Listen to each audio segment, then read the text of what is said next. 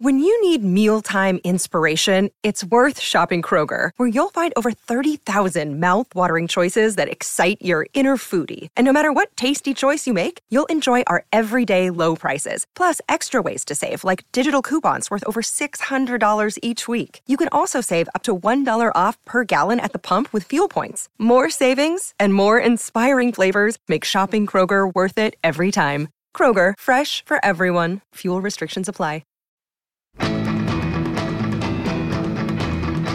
Welcome to the Ugly Things Podcast. My name is Mike Staggs. I've lost my girl.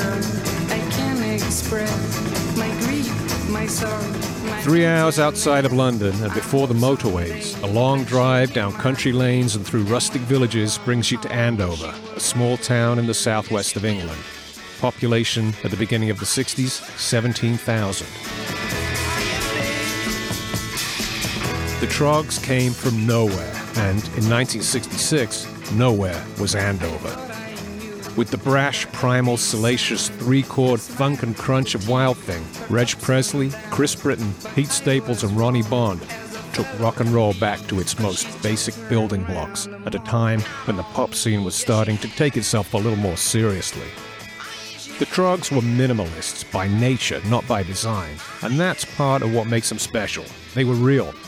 Although they're remembered by most people for their hit records, Wild Thing especially, but also With a Girl Like You, Love Is All Around, Any Way That You Want Me, and I Can't Control Myself, they left behind a deep catalog of memorable music.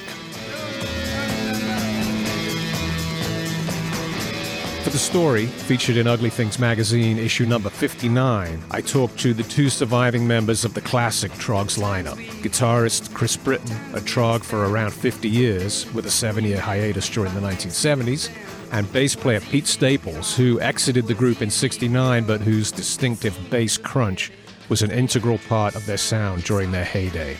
Pete Staples' memoir of his Troggs years, Wild Thing, A Rocky Road, was published in 2017 and is recommended reading for any literate troglodyte. According to Chris, Larry Page, the band's longtime manager and producer, was the guy who came up with the title for their debut album, From Nowhere, The Troggs. Because as far as Larry Page was concerned, they'd virtually come from nowhere.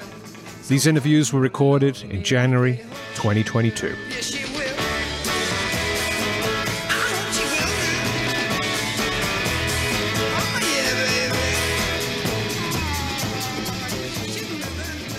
In those days, there were lots of bands coming from London and Liverpool and Manchester and Birmingham, but Andover's a little bit sort of like a village in the sticks compared to that.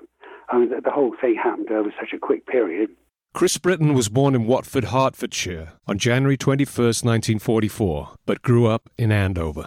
Well, let's go back to the beginning. I see you were born in Watford. I mentioned that because I was born in Watford as well. So, Really? Yeah, but nice coincidence. But when did you first start playing guitar? When I was 9, pretty much before rock and roll hit England. I just liked the sound of the instrument. I was a bit of a sickly kid when I was 5, 6 years old, 7 years old. So I spent quite a lot of time lying in bed listening to the radio, listening to music. And I love big band music, and I just like the sound of the guitar strumming away in the background. And also, I quite like people like Big Bill Bronzy and Django Reinhardt and that kind of guitar playing, you know, the jazzy stuff that was well established in those days, back in the early 50s. Did you go through the whole skiffle phase as well? Oh, yes, went through the skiffle bit, and trad jazz kicked off, so I got an Austin 7 and a long jumper and grew a beard and wandered around the jazz clubs listening to that. Then it was mainly all the singers were sort of solo blokes singing ballads. I mean, Cliff Richard was, I suppose, the first one to come in with Move It, singing something a bit more shifty. But then it sort of became more instrumental orientated with people like the Shadows and the Ventures and so on. So it was band instrumental music with sort of soppy songs sung by vocalists, and and then the Beatles turned up, and Chuck Berry and Buddy Holly and all that sort of stuff. Pete Staples was born in Andover on May 3rd, 1944, and like Chris, got caught up in the skiffle craze. It was just coming out of the skiffle era, with Lonnie Donegan and that sort of stuff. That was the stuff that was coming through then, and that was non-electric guitars, acoustic guitars, and maybe a tea chest as a bass, and and a washboard as a rhythm section. So once you've progressed from the skiffle, you went on to start a group. So you've got a electric pickup to stick on your acoustic guitar, and then you have to buy an amplifier and a speaker. Quite often you used to buy them separately, not in a cabinet. So in the amplifier and the speaker were sort of just joined up with wires. And we used to do pubs and places like that. Right. And would people dance? I mean, what kind of reaction were you getting early on? It was mainly, places people used to go and have drinks and all that, and sort of sing along with you. That was the type of music that you were playing. It was songs like Scoop Down, Pick a Bale of Cotton, that sort of stuff. And people used to join in with you. So it's mainly drinking and singing along with you. Right.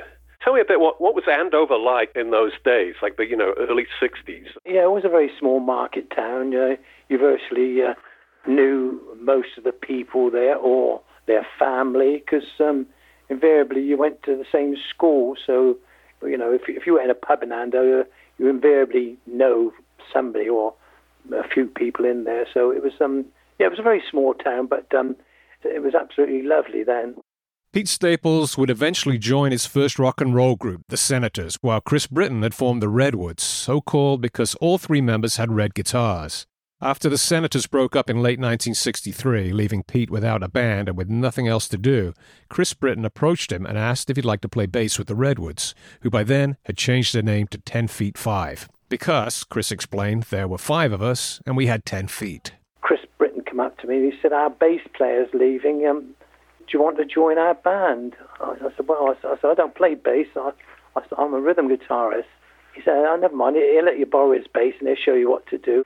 As the popularity of the 10 Feet 5 grew, they began to gig all over the West Country, touring around in a Morris J2 van. Pete Staples recalled some of those gigs could get pretty rough. Oh, crikey, yeah. They were out in the country there. They were really wild, and quite often we used to be playing on stage and a fight used to break out and really, it was just bodies and people flying about, and we sort of just up on the stage there playing away, watching all these people fight. So it's very quite rough, yeah.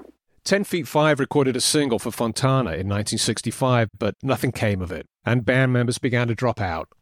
That left Pete and Chris as the last remaining members. Meanwhile, a rival band from Andover, the Emeralds, which featured Reg Ball on bass and Ronnie Bullets on drums, were down to 2 members themselves. Earlier that year, the Emeralds had become the Troggs and recorded a couple of demos, including a version of You Really Got Me, that caught the ear of manager-producer Larry Page, who was best known at the time for his association with the Kinks. Page told them to keep working on their music and come back and see him in a year's time. It got to the stage where the Troggs and the 10 Feet 5 both fell apart, and the 10 Feet 5 were left with Pete Staples and me, a bass player and a guitar player, and the Troggs were left with the drummer and a bass player. 2 bass players, a drummer and a guitarist. They came to me and asked if I'd be willing to join them. I said, yeah, I'll join you as long as Pete comes along as well. So it left with the 2 bass players, and Reg, he was more of a frontman anyway. He had sort of a lot more outgoing personality.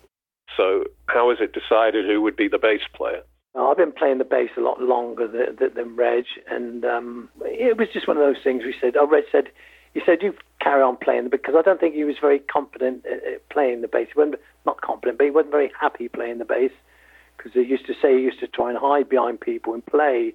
So he wasn't too, up front with his bass playing. So we decided that I would carry on playing the bass, and Reg would play the tambourine and do some songs every now and then. Because Ronnie used to do some songs, I used to do a song, Chris used to do songs, Reg used to do songs. We all used to do songs. So Reg was playing the tambourine and singing his songs, and we just carried on as we were, really.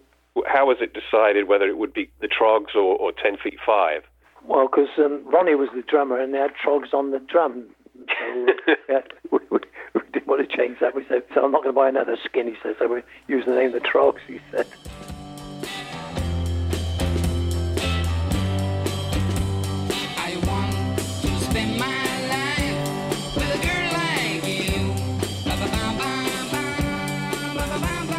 So pretty early on, I think Reg started bringing songs in that he'd written. Yes.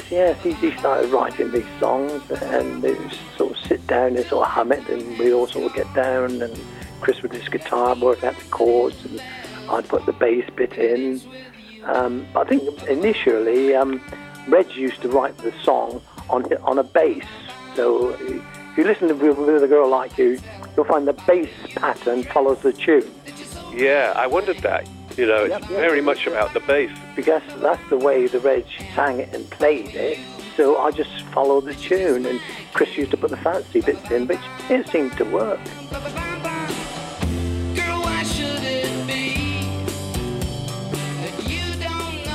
Larry Page took them into Regent Sound Studios on Denmark Street, and in February 1966, Lost Girl was released by CBS as the Troggs' debut single, with The Yeller in Me on the other side. Lost Girl is especially strong with its chunky bass, thundering backbeat, and scorching fuzz guitar, but it failed to chart. Larry Page thought it was best to look to outside songwriters for their next single. Let's talk about Wild Thing. I mean, it's pretty well documented, but we have to talk about it. I guess you originally learned it. There was a demo disc. I mean, as Pete tells it, you were presented with a couple of demo discs. Yeah, well, Larry Page sent down half a dozen demos, 45 acetates of various songs that he said, have a look through these. And Larry Page favoured us, because it was in the days when people were in England were doing covers of American artists and getting them out before they came over here, if you know what I mean. Like Cilla Black did something that Dionne Warwick had done in America. And anyway, the one that Larry Page favoured was this thing called Did You Ever Have to Make Up Your Mind by the Loving Spoonful, I think it was. He wanted us to do that. And in amongst all this pile of demos that we didn't really think much of was Chip Taylor's demo of Wild Thing, just him, acoustic guitar, and this funny noise in the middle that we couldn't figure out what it was, but it sounded a bit like the ocarina.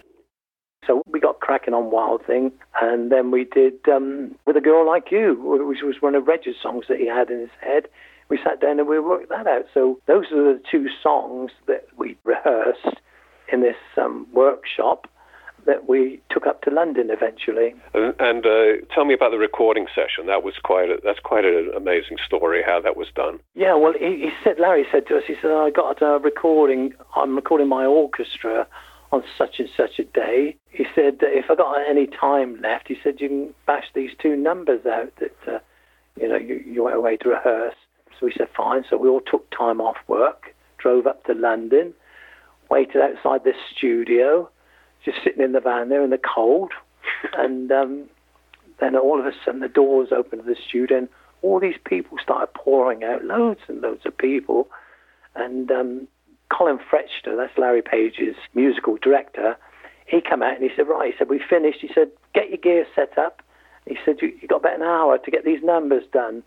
So we went in the studio, and it's a really massive studio, and they'd just been recording an orchestra there. So it was a big place, which we thought, great, because we're used to playing in Stan's big workshop. So we felt a little bit at home. So we went in there, and he said, right, he said, have you done those numbers? He said, we didn't do the Loving Spoonful one.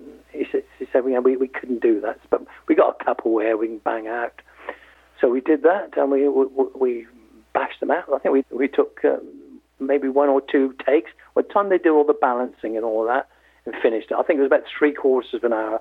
And we had Wild Thing in the can and With a Girl Like You in the can. 3/4 of an hour.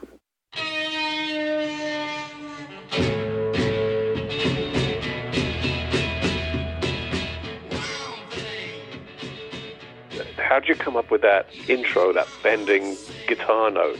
We hadn't decided on that until we got in the studio. And in those days, we used to count things in, 1, 2, 3, 4, and off. Colin Fretchter, the musical director, he often said, you might just as well say ready, steady, go, because you never count it in time or anything.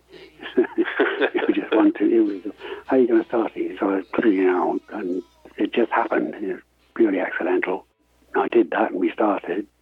And Keith and Larry said, yeah, that will do for a start. And they got me to repeat it and repeat it and repeat it. I think they used multi-recording of it, or sort of tracked it on top of itself several times, so it really flattened up. Yeah. That's how it got that big noise as an intro thing. For a while I was famous for playing one note. It's a hell of a note, though.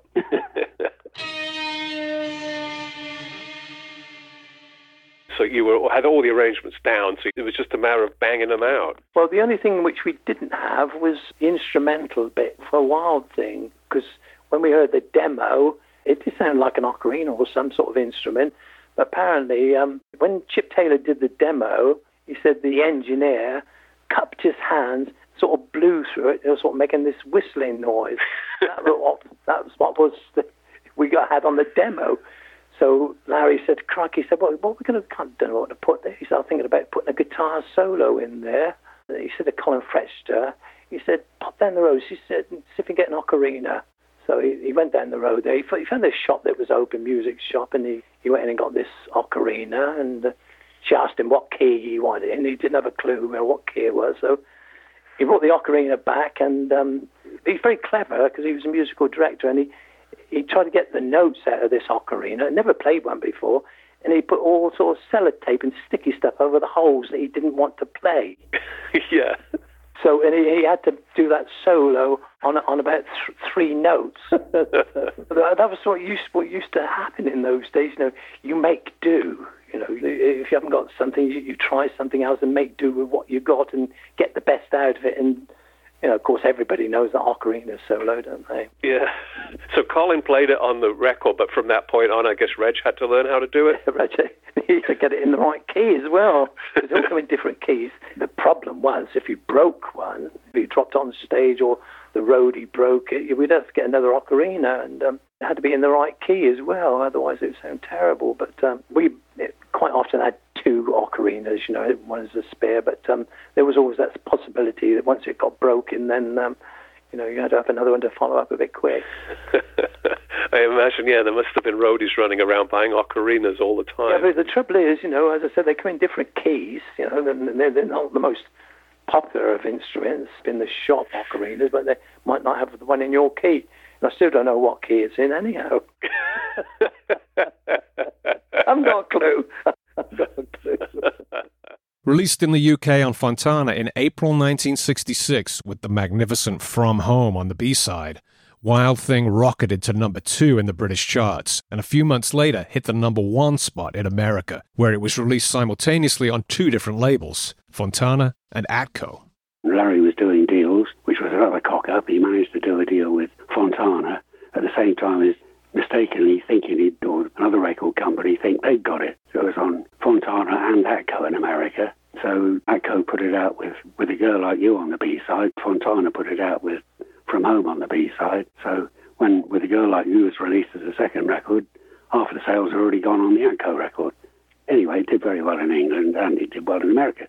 And the Wild Thing got to number 1, which was the most surprising. Right. We're talking about Lost Girl. What kind of fuzz box did you use? Because you used that on Lost Girl and From Home and a bunch of the songs. It's a really great sound. I don't know. It was just a sort of cast iron cast box with a couple of controls on it and a push button switch. It didn't have a maker's name or anything. I think it was just something somebody gave me and said, try that out. So I plugged into it and, it made a noise like a violin. If you turned the knob up a bit further, it screamed even more. I quite liked.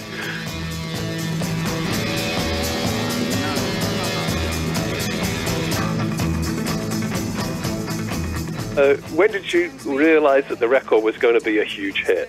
Well, it's unreal, really. Even now I think about it. The thing that you've been dreaming about suddenly comes through.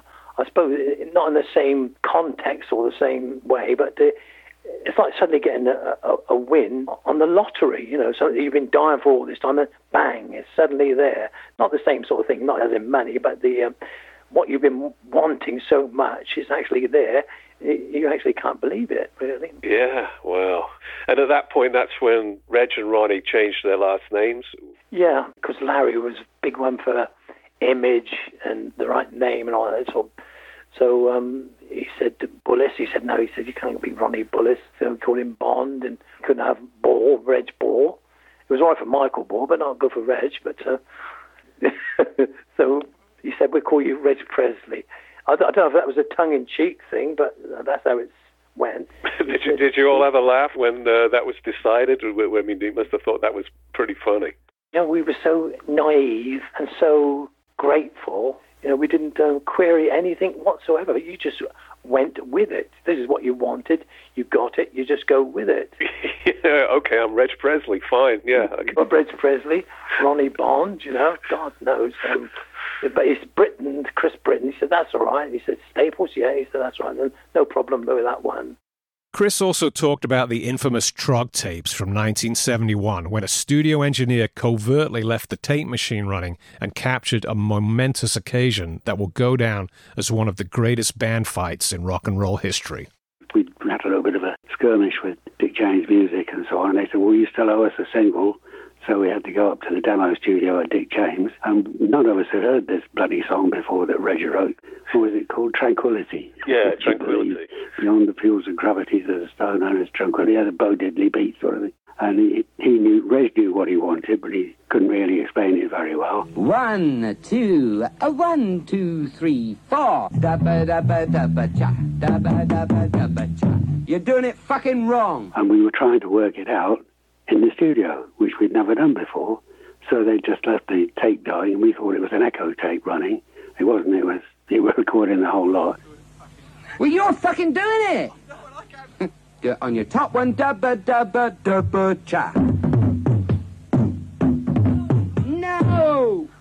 Of course, Reg and Roy, we usually fight like cat and dog when we're working things out. But it's the first time they'd seen us do it in the studio, so that was fun. They recorded it. It's a fucking number one. It is. I think it is a good song. I agree, it is a good song. But it fucking won't be unless we spend a little bit of fucking thought and imagination to fucking make it fucking number one. What about a fucking 12-string on it? No! You had it there at the beginning, Ron. It was sounding good. So like 6 months later, somebody came up and said, were you upset when they did that tape? We said, what tape do you mean? We knew nothing about it. Apparently it had been shipped out to all the studios in London, and they used to play it to nervous young bands coming in for the first time that were a bit sort of cautious and timid in the studio. I said, well, this is how the big boys do it. Relax, You've got to put a little bit of fucking fairy dust over the bastard, look at, Oh, we'll put some fairy dust over it. I'll piss over the tape. I'm a fairy dust. You know what I mean? It's I don't know what it needs then, but and we thought it was bloody hilarious. Yeah, you're notably silent on that. If they were going to have an argument, it would be Reg and Ronnie. Yeah, they were sort of the most aggressive and vocal about things. Oh yeah, they could have an argument about anything. But the great thing was that they could be standing there nose to nose having a bloody shouting argument, and they both get tired after about half an hour. And Reg would get his fags out, hand one to Ronnie. They'd both light up a fag, puff the fag, put the fag out, and then carry on arguing again from where they left off. They're unbelievable. I don't know how they used to manage it. So was your role in the band to sort of be kind of a peacemaker, or how did that work? To a certain extent. I mean, if you just let them run at it, they'd eventually run out of steam and all calm down. It's their way of sorting things out. Don't just keep saying, oh yeah, but that ain't right. I know it ain't fucking right. I can fucking hear it ain't right, you cunt. It never came to blows or anything. It was just extremely violently verbal. So that the Troggs tape was kind of fairly typical of how they worked. Yeah, I thought it was quite mild, really, compared to how he sets off on that when we're not in front of other people.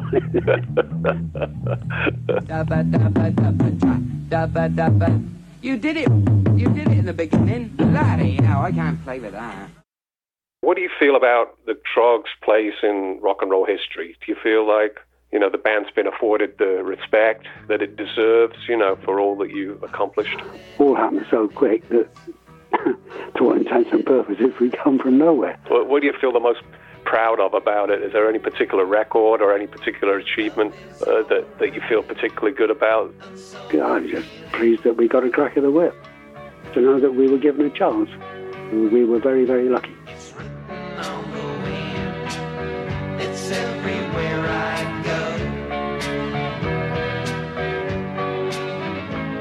The Troggs came from nowhere, but trundled out of the rural West Country in their Morris J2 van to end up in an elusive, dreamed-about somewhere else.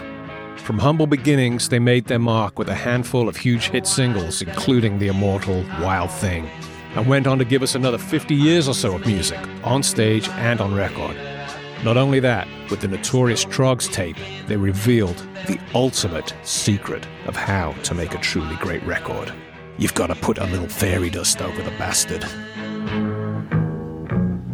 I see your face before me as I lay on my bed. For the latest issue of Ugly Things magazine, as well as back issues, select vinyl, and a wealth of additional articles, reviews, and more, please visit our website at uglythings.com. That's ugly-things.com. And you can support us on Patreon, where all contributions are deeply appreciated and will allow us to keep bringing you the very best in 1960s beat, garage, and psychedelic music, 70s punk, and other wild sounds from past dimensions. And if you like the show, go ahead and leave a review and a 5-star rating. It really does help. Thanks for listening.